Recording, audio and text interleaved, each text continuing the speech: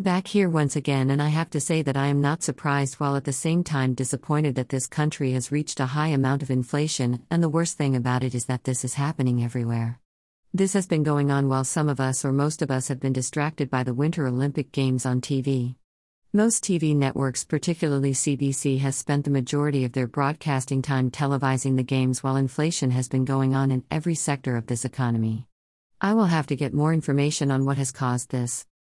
Of course, what I am speaking of is what has taken place in Canada, and that has a lot of people concerned. I wonder what the situation is like in the USA, since I would imagine that most Americans are going through the same thing, but this depends on the banks and what sort of interest rates they have, because the rates in Canada are high and are about to go higher in the country, whereas for the USA the interest rates will probably be higher or lower, but I don't know for sure since the banking policies and situations tend to be a lot different.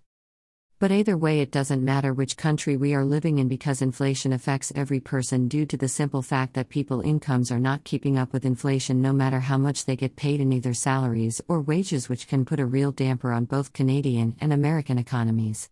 My thought, though, has to be on the retail businesses, on how they will be able to make any money in the process, since they have risen their prices and have found ways to make money.